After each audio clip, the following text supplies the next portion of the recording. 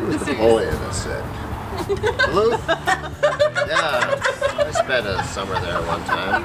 I died of ennui. Yeah.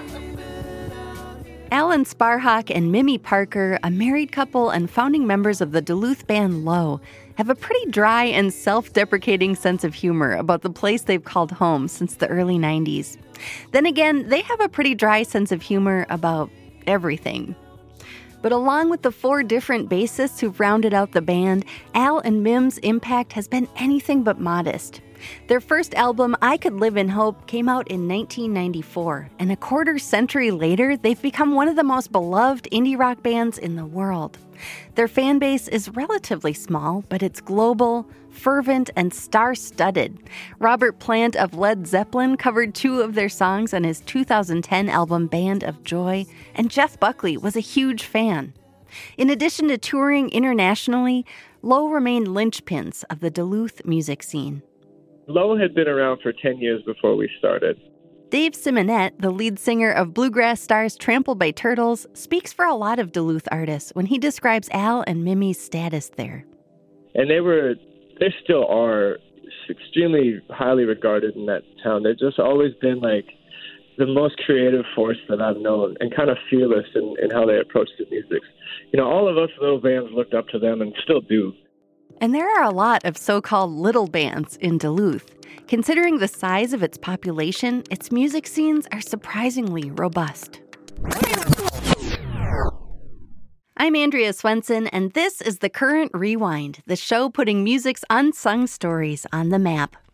For this episode, we wanted to know about Al and Mim's Duluth, so I headed upstate from Minneapolis-St. Paul to the northern end of Interstate 35 with our producer, Cecilia Johnson, to interview them at their home. Cecilia returned a second time to explore the city further, and she had some key Duluth experiences, eating smoked fish, throwing axes, and even watching a band rehearse underneath a brewery. She also talked to several community members, including engineer Eric Swanson and Duluth Mayor Emily Larson, about Low and the greater music scene.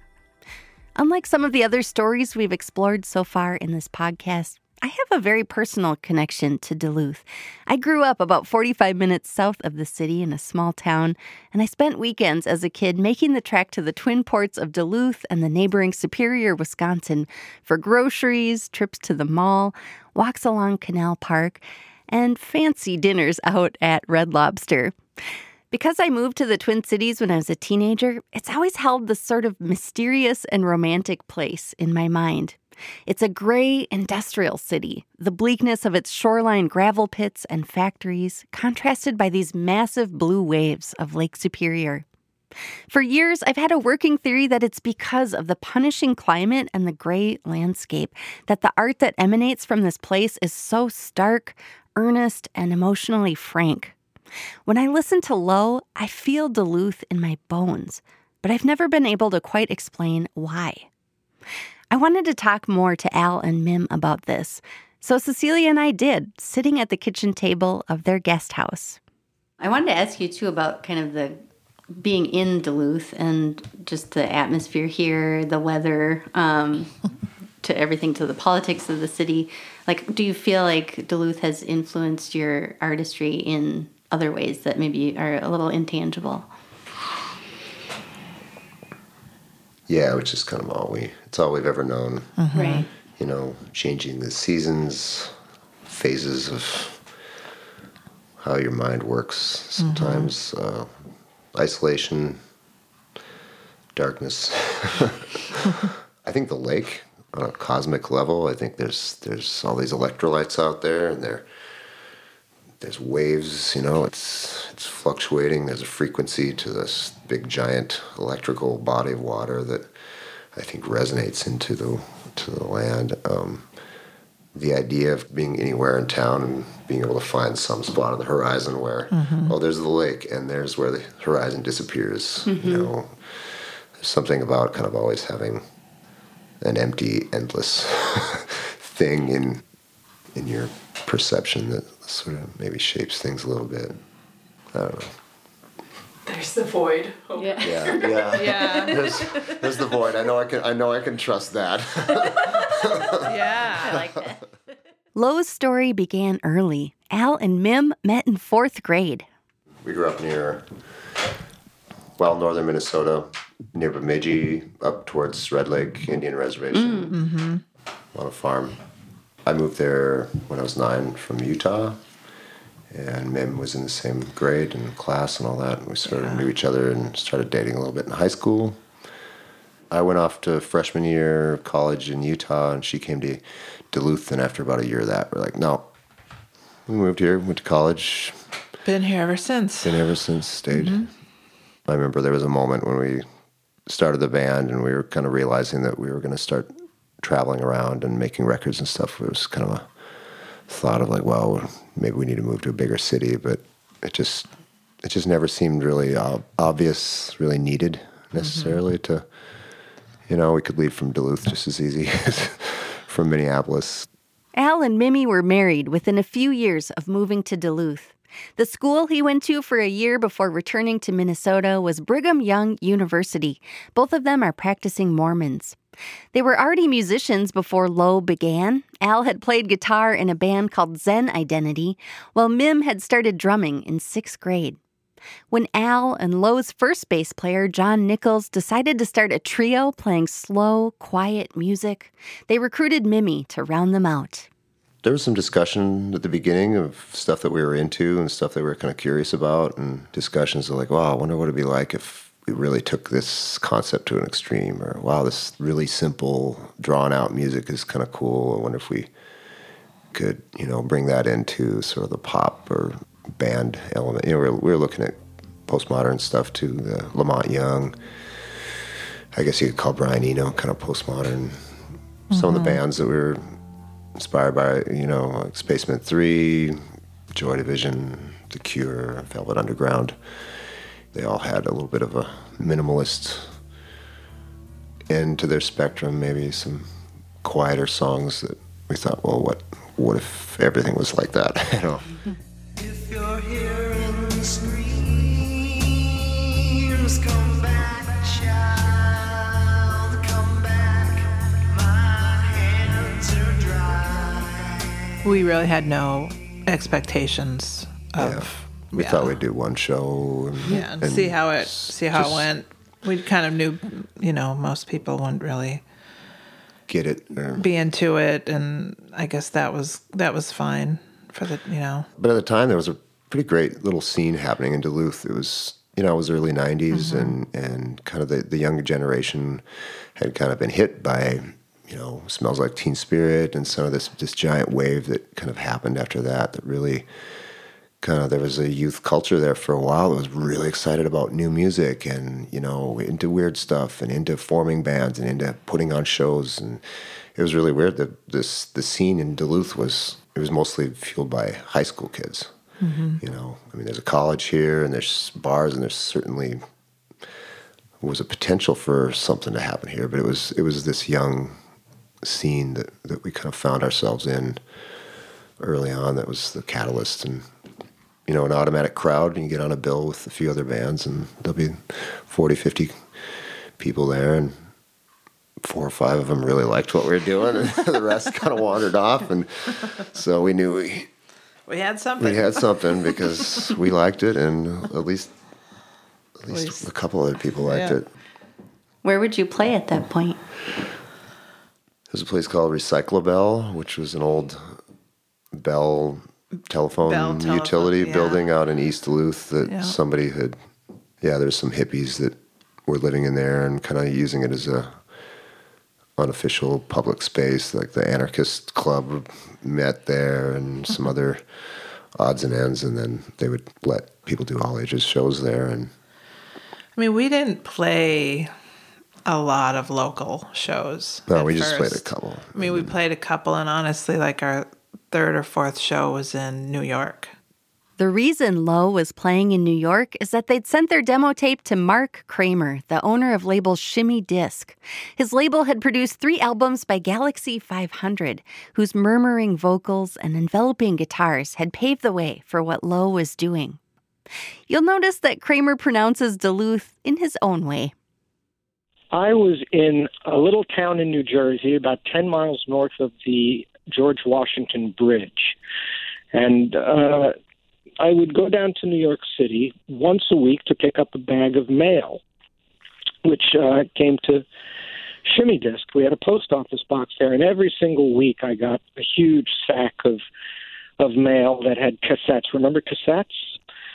And actually, there's a funny addition to the story. I found out from somebody who worked at the post office who actually knew my record company that anytime they got more than a sack of mail, they would throw away the second sack. So the reason I always got exactly one sack of mail every week was because they would actually throw away. There were people there who worked at that post office who had no integrity, and they would throw mail away if it just got to be too much for them. So we're double lucky here. There was this one envelope that came in a plastic bag. In those days when mail was damaged, the post office would put it in a plastic bag and put a little piece of paper on it saying how the mail was damaged, but they were trying to deliver it to its proper address. And very often I would get mail that would have half the address on it, but somebody at the post office who saw the word Shimmy Disc knew what box it was, et cetera, et cetera. And that's how it came to me. It was an envelope that had literally been torn in half. And I could see that the postmark said Duluth, Minnesota. I listened to the music. There was nothing professional about the recording, but the songs were beyond captivating. It's hard to describe what I was feeling. The cassette had a napkin around it wrapped in a rubber band, and the rubber band was secure, though the envelope had been completely damaged. But it was just a napkin around a cassette with a rubber band. And on the napkin, written in what looked like a red crayon, it said, "We are low. We hope you like our music." That's all it said. It didn't say signed Al. It didn't have a phone number. And I thought, well, I got to find out who this is. This could take forever, but I'm never going to give up. I'm going to do everything I can to find this band. And the first call that I made was to the college radio station in Duluth, and the guy picks up the phone, and right away he says, "Oh yeah, I know those guys. They're from around here. You want me to give? I know Al. He runs the band. I'll give him your phone number if you want me to." So what I thought might take forever and an actual flight to Duluth to hunt them down in a fashion that would surely be documented in some dramatic recreation of the band 20 or 30 years on, turned out to be a single phone call. They said they didn't have any money, and I said, "You don't need any money. Come on out here. Let's make this record. I'm absolutely positive I can find you a record label." I felt that if I put them on Shimmy Disc, the chances were good that they would suffer the fate of 99% of the other bands on Shimmy Disc. They would be college radio darlings who would struggle to sell 1,000 or 2,000 records, and nothing would ever come of it. But I was very close friends with Elizabeth Brooks, who had just been hired to run Vernon Yard, which was Virgin Records' brand new independent label. And she put the cassette of the record that I had made with them on her cassette player. We listened to 3 songs. She stood up, walked over to the machine, turned it off, and said, "Has anybody else heard this?" And I said, "No." And she said, "Don't you dare play it for anybody else. I'm going to sign this band." So the first time I saw Low was... Music critic Jessica Hopper was still in high school the first time she saw Low perform in the Twin Cities. I was in 10th grade. I saw them at the Speedboat Gallery in St. Paul, and I had heard about them initially through the show's headliner, which was Azalea Snail, I think in like a postcard or a letter that she had sent me inviting me to come down to the show. We had corresponded. I went to Speedboat, and I was the only person there that wasn't playing either in Low or Azalea Snail's band, aside from the handful of, I think, probably McAllister students upstairs, drinking coffee and doing schoolwork. So I have a really distinct memory of sitting on the floor of the basement of Speedboat Gallery. They turned off the lights, I think, and Low had maybe one of those kind of rotating projector lights, like old school kind of 60s projector lights, or maybe it was like something as basic as like one of those like kind of hanging construction lights on the floor. But it's really just one super bright light on the floor. Even though I hadn't seen a ton of bands before, I'd only been going to shows, DIY or punk underground shows for maybe about a year at that point. I'd never seen a band play this quiet. This wasn't an era of even like folky singer-songwriter folks within the underground. It was the era of loud rock bands. And so I was just sort of shocked that they were so quiet and that they stayed quiet. They like didn't turn into every other band that I saw all the time. And they sang harmonies. They sang together. They sang, which at that time, every band I saw was like somebody shrieking into a mic or trying to scream over, the noise of it. And it was really strange to me that a band was coming from Duluth. I'd never even heard of a band coming from Duluth. I'd heard of a few bands coming from Mankato. Mankato kind of had like a skate rock scene at that time. And sometimes there would be bands from kind of like nearby in Wisconsin, or I'd seen bands from Madison probably. Low seemed like they'd just been like dropped from another planet. Low made 2 albums produced by Kramer, 1994's I Could Live in Hope and 1995's Long Division. Between releases, John Nichols left the band and Zach Sally came in on bass. He would hold it down until Matt Livingston joined in the mid-2000s, and Steve Garrington has rounded out the trio since 2008. After their time with Kramer, Low made their 3rd album, The Curtain Hits the Cast, in 1996 with the Seattle producer Steve Fisk. For albums 4 and 5, Secret Name and Things We Lost in the Fire, they traveled to Chicago to record with Steve Albini. The first session that I did with them was at my old home studio, and I remember feeling like the session had not done them justice, and so I was very glad that they came back to electrical. The sessions we did here, I felt, were a lot more sympathetic just because the studio was better equipped and I had a better collection of microphones and I was more familiar with their music. And so I didn't make any of the clumsy mistakes that I had made initially on our first sessions. I had been mostly working with raucous, noisy music, and their music is much more peaceful and much more contemplative. And I don't think I was equipped technically. I don't think I had the skill set to do it justice yet.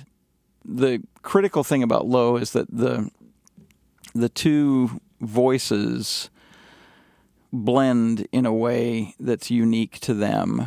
They're both fantastic singers with very charismatic vocal presence, and you could listen to either of them sing the phone book and it would be great, If you drop the ball on the singing with that band, then the music falls apart.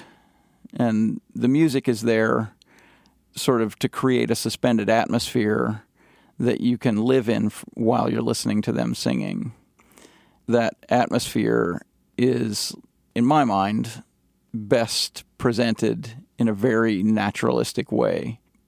Beginning with Low's 6th album, the band began recording in their hometown, making 2002's Trust at Sacred Heart Music Center.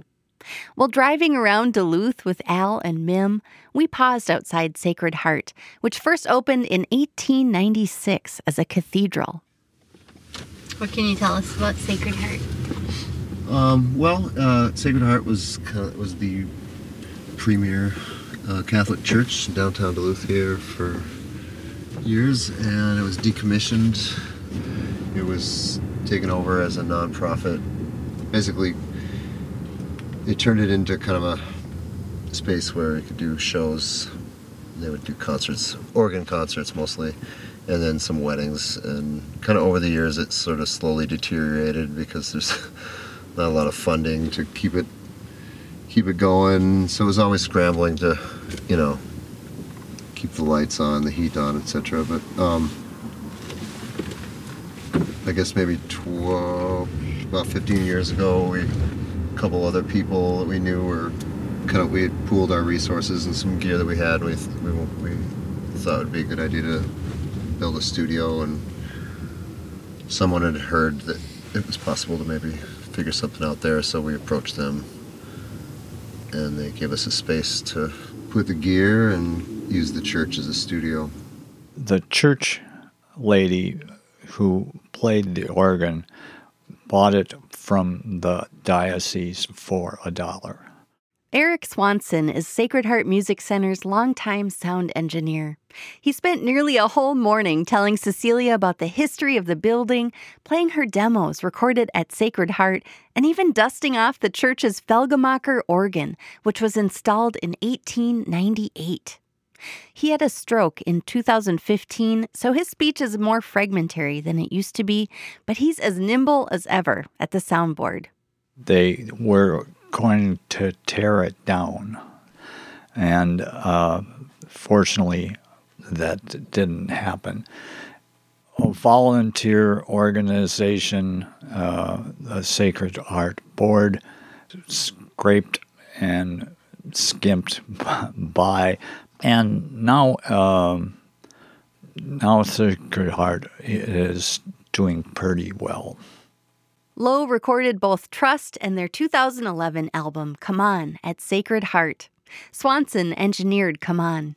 I was reading a little bit about your career, and and I saw that you'd worked at, the Roxy and pretty, I guess, prestigious venues in LA. Mm-hmm. What are some similarities and differences of venues like the Roxy or other LA spots and this spot? Well, Sacred Heart is harder to do because the 6-second reverb. Here? Yes. So basically, light touch. But studio, perfect. The piano, drums, everything perfect. But when people are recording, is there a separate room somewhere? All the rooms. Basically, the sanctuary, reverb, drum room, no reverb. Office or the foyer or the bathrooms or the balcony or under the balcony, all different types of reverb. By the time they recorded Trust, Al and Mim had their first child, a daughter named Hollis, whom they'd been taking on the road with them. Soon, they asked their friend for some help.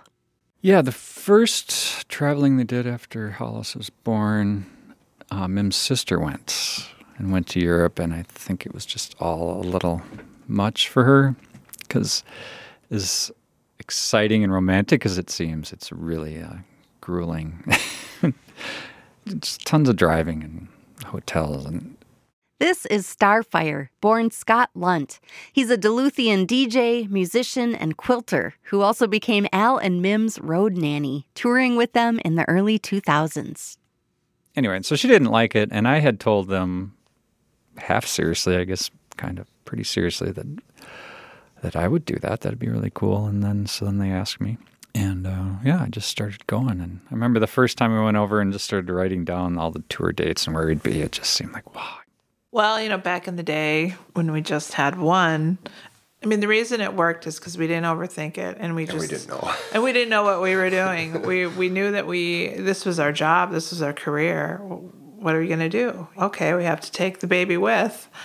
So we got lucky. We got some really good nannies. This really good friend of ours, Scott, he just came with and made it work. We just did it. We have this one really amazing picture when Hollis was just starting to walk, and there are 4 or 5 sets of hands, ready to catch her. And that's how we did it.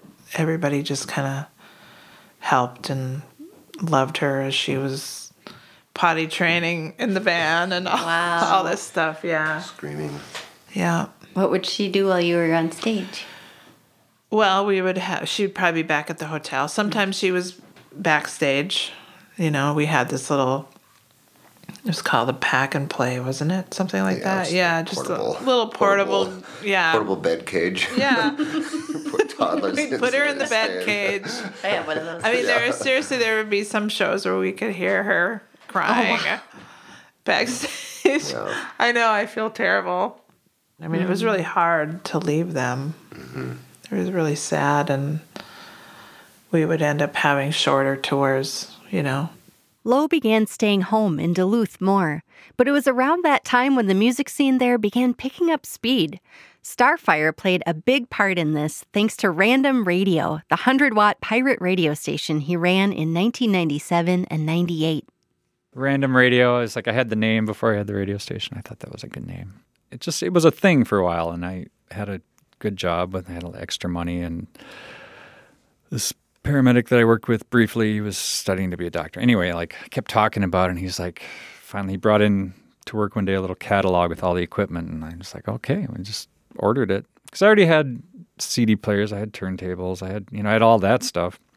Didn't have a transmitter, and then so we just ordered it and set it up and kind of let it go. And there was a few of us who just did shows whenever we wanted, and there was a lot of times we just wasn't on the air, or sometimes we would just load up a 20-disc or 100-disc changer. We did that experiment once where 4 of us each picked 25 CDs, and then we just hit play. A threat of a $100,000 fine from the FCC put Random Radio to an end. But Starfire was ready to move on. In 1999, to celebrate his 31st birthday, Starfire helped put on the first Homegrown Festival, which took place in the mezzanine of downtown's North Shore Theater. The band Father Hennepin, then featuring Starfire on vocals and Alan Sparhawk on guitar, played the first of many homegrown sets. That same year, Lo recorded a song that pays tribute to their friend, Starfire, for their album Secret Name. We'll call it Starfire, who will know?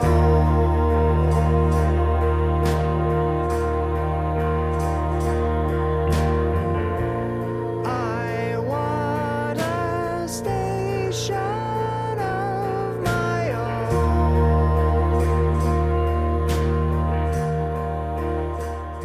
Well, I have this really morbid idea. I'm probably going to be cremated, but I thought, wouldn't it be funny if they played Starfire and as the song was sort of winding out, the coffin just sort of slammed shut at the end. I'm a little drama queen, but or Al could just kick the cover closed when they were done. Oh, God. It's not just Starfire, Al, and Mim who have a knack for gallows humor. Dark comedy is baked into northern Minnesota culture, which we also encountered while climbing the city's Anger Tower. An older man standing near me began a conversation with a joke about suicide, and Al and Mim diffused the situation with some humor of their own. Soon enough, Alan and the man were chatting about taconite, a staple of Duluth's mining economy. If you don't feel comfortable listening to this exchange, you can skip ahead about 30 seconds. If you're going to jump, give me your name. So I can say, I knew her before she ever jumped. Are you sure you want to admit to that, though? Maybe you're the cause. Yeah. Why didn't he stop her? Why did he stop her? What did you do? It's windy up here. Yeah. Duluth was still pretty cold in May of 2019, and the wind was biting at the top of the tower. Oh, that wind is cold. How can you stand that? Did you get a zipper on that jacket? I'm from Moose Lake. You're from Moose Lake. That means you're crazy. So Al and Mim took us to the top of Anger Tower, and it's breathtaking. You can see the entire city. You can see the lift bridge. You can see the aquarium and all of downtown and the radio towers. There's a golf course behind us. People are golfing. It's got to be about 40 degrees up, but the parking lot's full. And Al is a really fast runner. He made it up here in 2 seconds. It took us a little while to catch up with him. Yeah, I lost you for a second. I was like, it's not about who's first. Located on the shore of Lake Superior and nicknamed the Zenith City, Duluth was home to the Anishinaabe, a group of native people that includes the Ojibwe. By the mid-1600s, French fur traders had made their way into the area in search of more fur. The city's name recognizes the French explorer Daniel Greysolon, Sieur or Sir Duluth.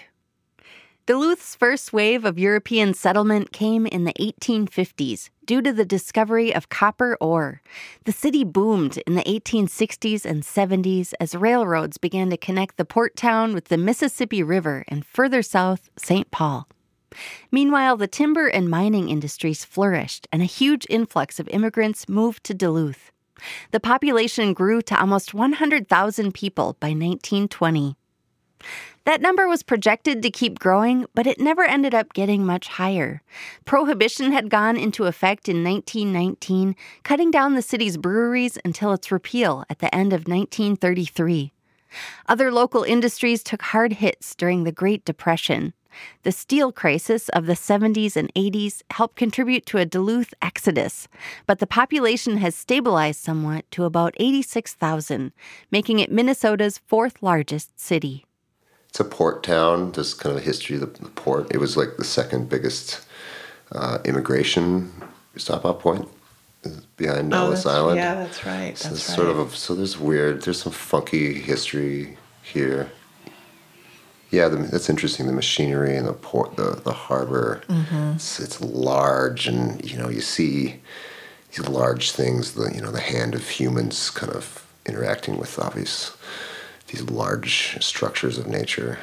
Maybe the human trafficking element here might have something to do with it too. Yeah, it's not good. Yeah, I guess there is a real dark side to Duluth as well. Yeah, there is. Yeah, the isolation, the darkness, there's a lot of suicide, there's a high amount of domestic violence, and strangely enough, human trafficking, which we've been only learning a little bit more about lately. Mm-hmm. Very, very dark. Mm-hmm. On our walking tour, Al stopped us at the corner of East 1st Street and North 2nd Avenue, and he pointed out a memorial to 3 young black men, Elias Clayton, Elmer Jackson, and Isaac McGee, who were lynched downtown in 1920. Along the top of the memorial, an Edmund Burke quote reads, "An event has happened, upon which it is difficult to speak and impossible to be silent." Yeah, we'll be able to. Okay. Yeah, that's right.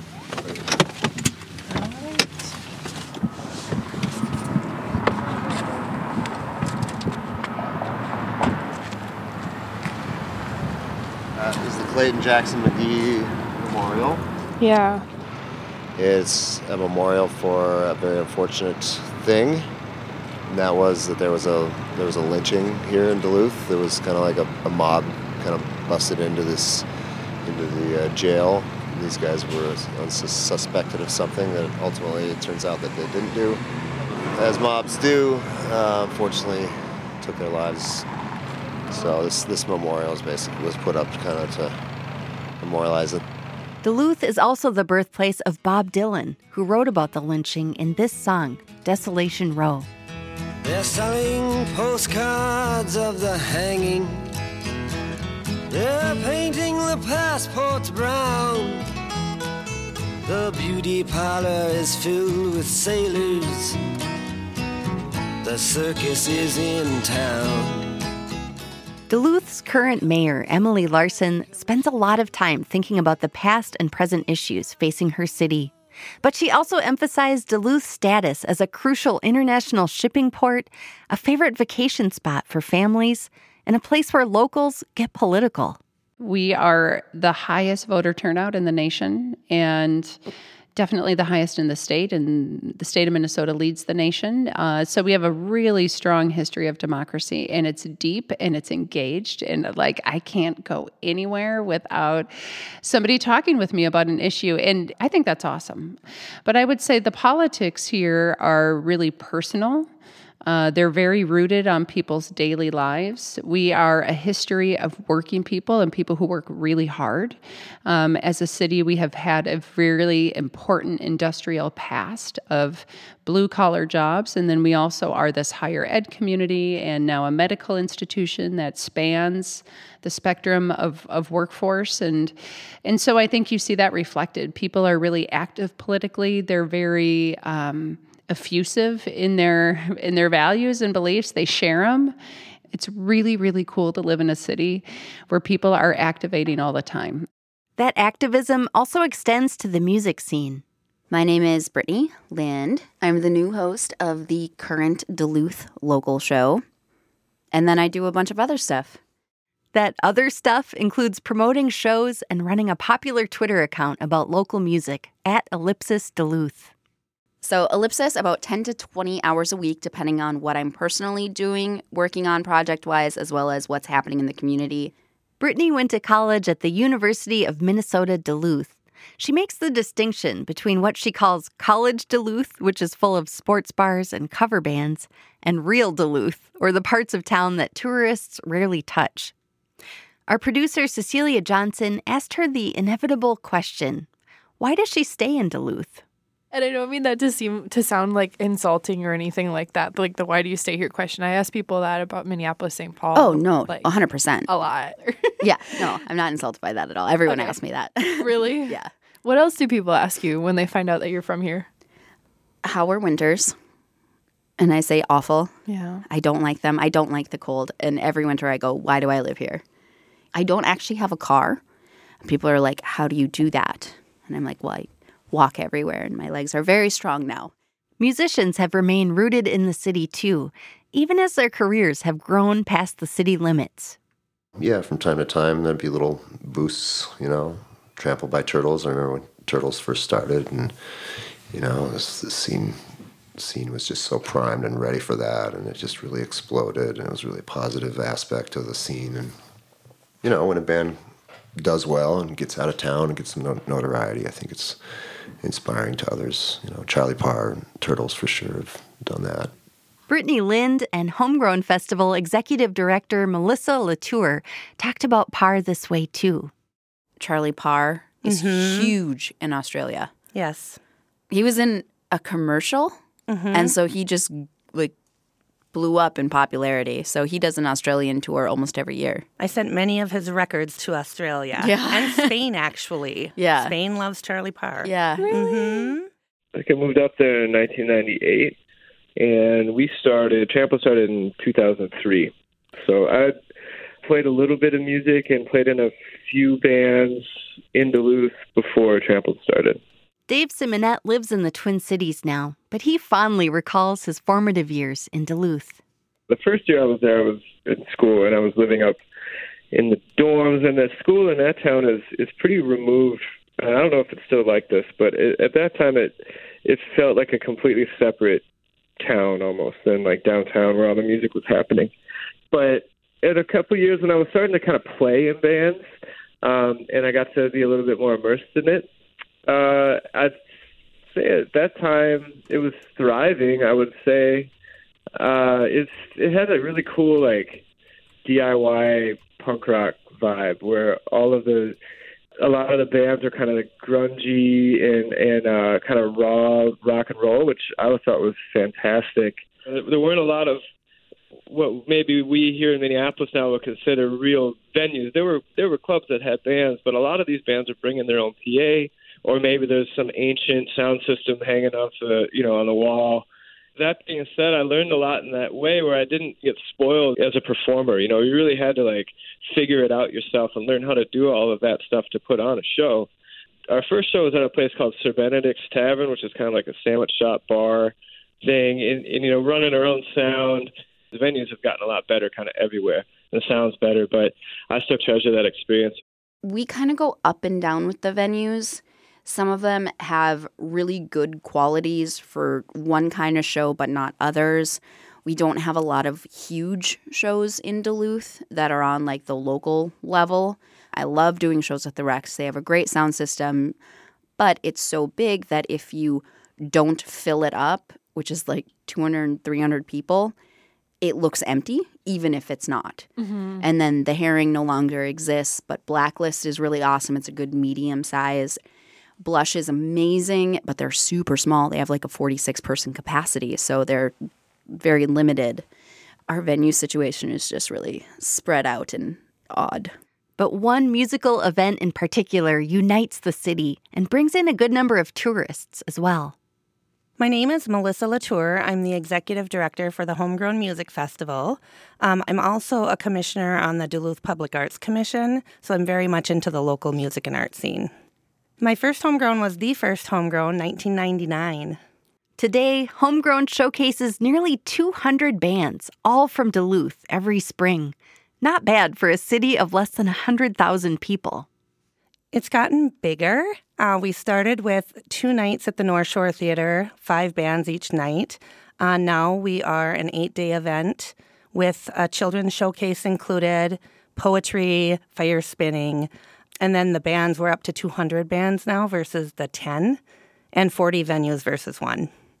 We have a steering committee of 15. We have a board of 5, a volunteer pool of about 250, and then the spectators that come for the crazy stuff. It's still a local music showcase, so when we're on our website and we check the email and everything else, we get a lot of correspondence from people that play all over the U.S. and even outside of the United States looking to perform at Homegrown. And when we explain it's a local music showcase where there should be some sort of tie to this area, they're shocked that we can carry a festival for that long with local music.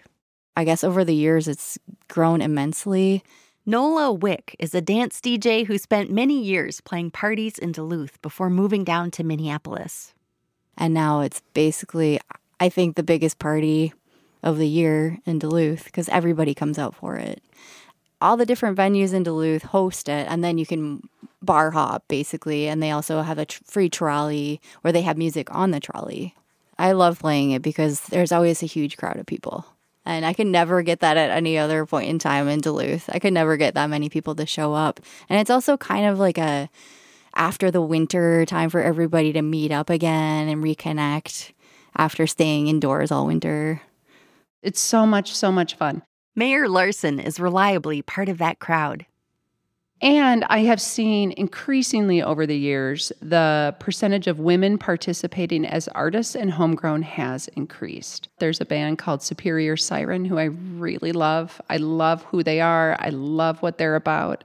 I have seen the representation of different cultures and voices be expressed in the programming of Homegrown to be inclusive of Indigenous, people of color, and African heritage. I have seen the attendance of Homegrown shift a lot in terms of age demographics and who is participating and showing up. I have seen a much bolder and stronger embrace with and of GLBTQ community and non-binary gender community. And so, the community, the arts community has evolved as our community has and has expanded that web of relationships.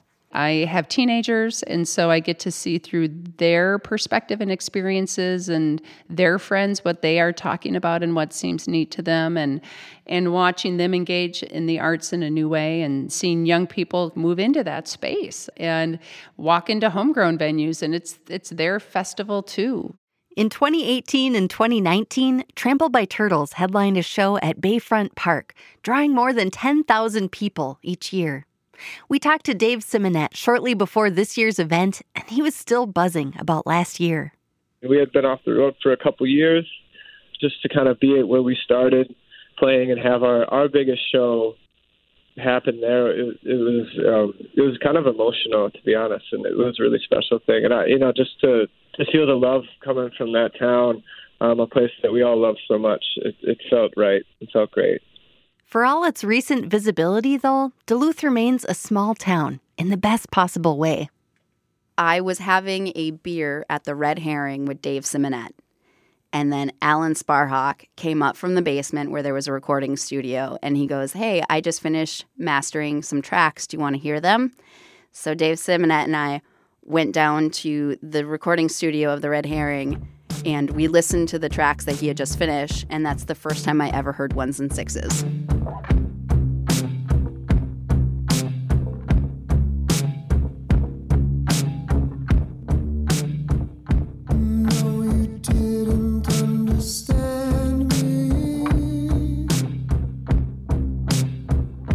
And I was like, this is the weirdest thing I've ever had happen, and it's so cool, and who is going to believe me? And then, I was working at the Electric Fetus at the time, and then a couple months later, 1s and 6s came out, and I was like, yeah, it's cool, guys. I know these songs. Now 25 years into their career, Low have continued to release new work at a steady pace, including the critically adored Drums and Guns, The Great Destroyer, and 2015's boundary-pushing 1s and 6s. In addition to his work with Low, Alan has been playing in numerous side projects, including the raucous blues band The Black-Eyed Snakes, the anthemic rock group Retribution Gospel Choir, and the experimental Murder of Crows, a collaboration with the violinist Galen Lee. Both Al and Mim also remain committed to supporting the emerging artists in the Duluth scene. Remarkably, they also continue to reinvent their band and challenge their listeners. In 2013, their entire set in front of a sold-out crowd of 11,000 at the outdoor festival Rock the Garden, which the Current co-presents with the Walker Art Center, was one long, drawn-out 28-minute performance of their song Do You Know How to Waltz, which Al punctuated with the simple phrase, drone, not drones. And just last year, their 12th album, Double Negative, surprised listeners with its distorted, crackling effects, which Pitchfork said described 2018's pervasive dread like nothing else, and which The Guardian and other outlets called one of the best albums of the year.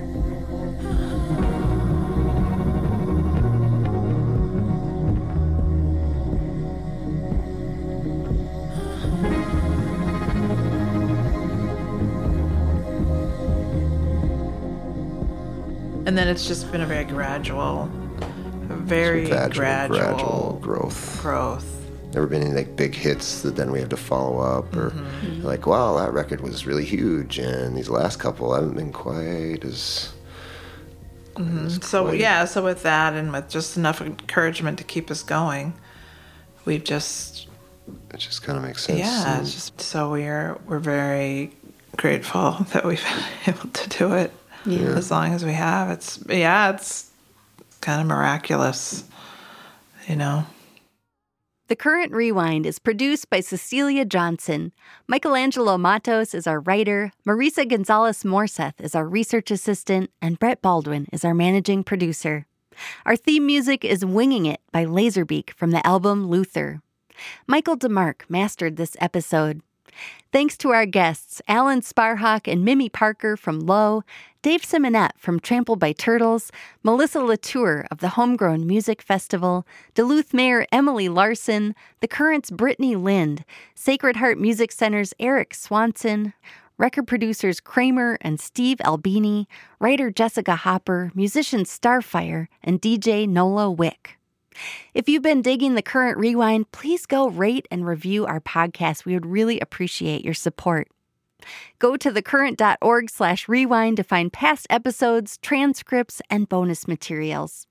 The Current Rewind is made possible in part by the Minnesota Legacy Amendment's Arts and Cultural Heritage Fund.